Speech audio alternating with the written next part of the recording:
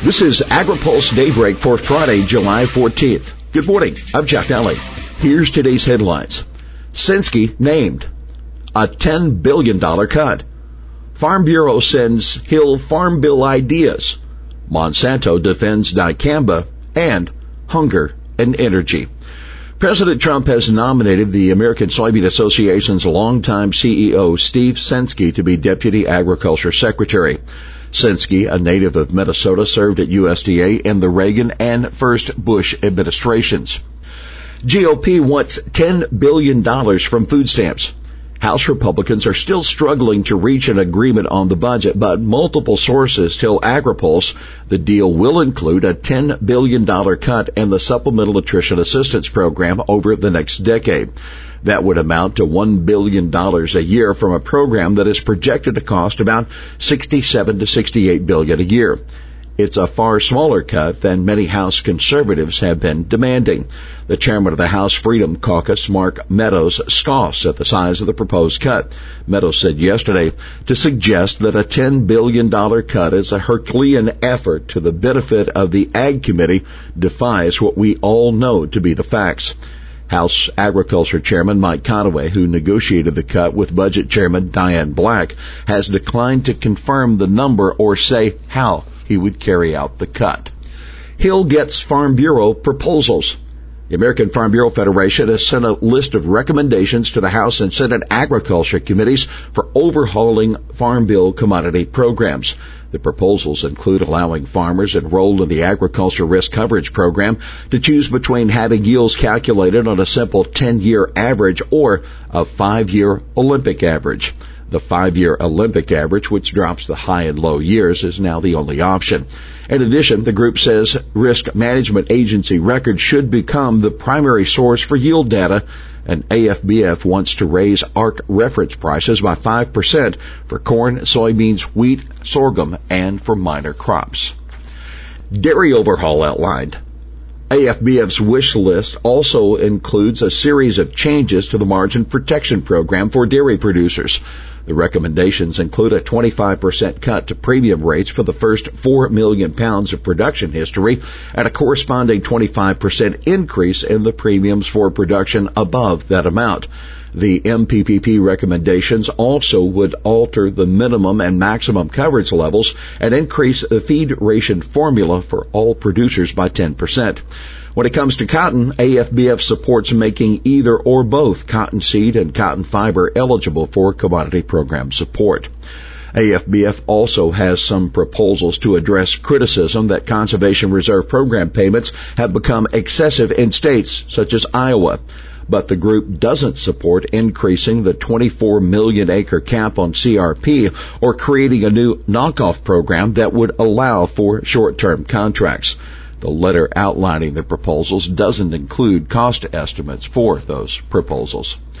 Monsanto defends dicamba. Top executive for Monsanto says its dicamba-based herbicide is unfairly taking all the blame for crop damage that led to a statewide ban on the chemical in Arkansas. Monsanto's chief technology officer, Rob Fraley, told reporters yesterday there are multiple factors behind the soybean cupping, including weather and disease. The vast majority of farmers who have planted Xtend soybeans and cotton and have applied the approved over-the-top formulations of dicamba have had a great experience. Fraley said farmers and consultants have told him that in some areas, off-label dicamba use may be responsible for as much as 25% of the dicamba applications. Arkansas banned dicamba usage last Friday, as did Missouri. But Missouri lifted its ban yesterday after working out new usage restrictions with the chemical companies. Senate Ag Aide gets CFTC post. Russ Benham, an aide to senior Democrat on the Senate Agriculture Committee, Debbie Stabenow, has been named to the Commodity Futures Trading Commission.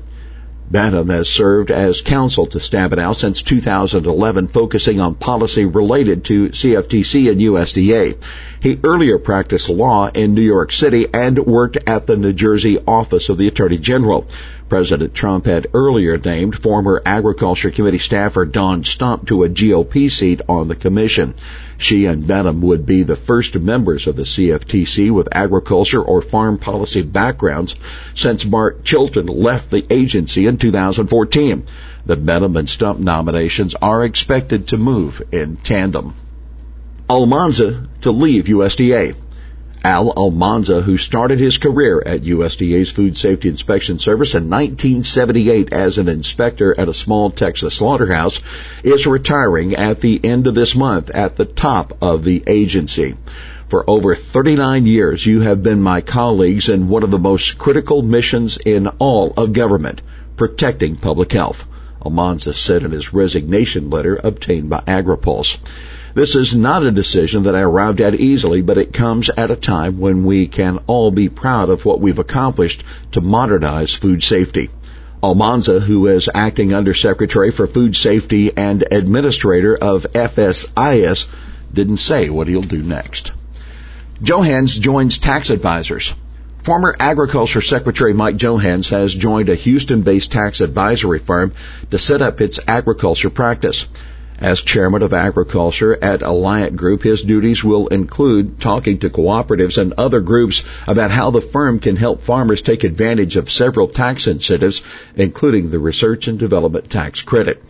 During my years of public service, I was committed to supporting small and mid-sized businesses, and Alliant Group's mission falls perfectly in line with that commitment, Johans said. Johans served one term as senator from Nebraska and twice won election as the state's governor. Energy shocks linked to hunger. It's not just the price of food that matters when it comes to whether people have enough to eat. According to USDA economists, increases in the cost of heating or gasoline can also make a big difference. Their study found that a 41% rise in natural gas prices could increase the prevalence of food insecurity among low-income households from 12.4% to 14.7%. Energy price shocks may be particularly detrimental to low-income households because they have fewer resources available to absorb the unplanned higher expense, the economist wrote. Here's today's She Said It. Whether they are selling locally to their neighbor or exporting their products globally, and whether they're growing commodities, specialty crops, or organics, the Farm Bill should continue to help all of our producers to do what they do best, put food on our tables here and around the world. That, Debbie Stabenow, the ranking Democrat on the Senate Agriculture Committee, at a hearing yesterday on organic and specialty crops. Well, that's Daybreak for this Friday, July 14th. AgriPulse Daybreak brought to you by McLeod, Watkinson & Miller, America's most experienced law firm in agricultural and derivatives law, and by the United Soybean Board. For the latest news out of Washington, D.C., visit agripulse.com. For AgriPulse Daybreak, I'm Jeff Daly.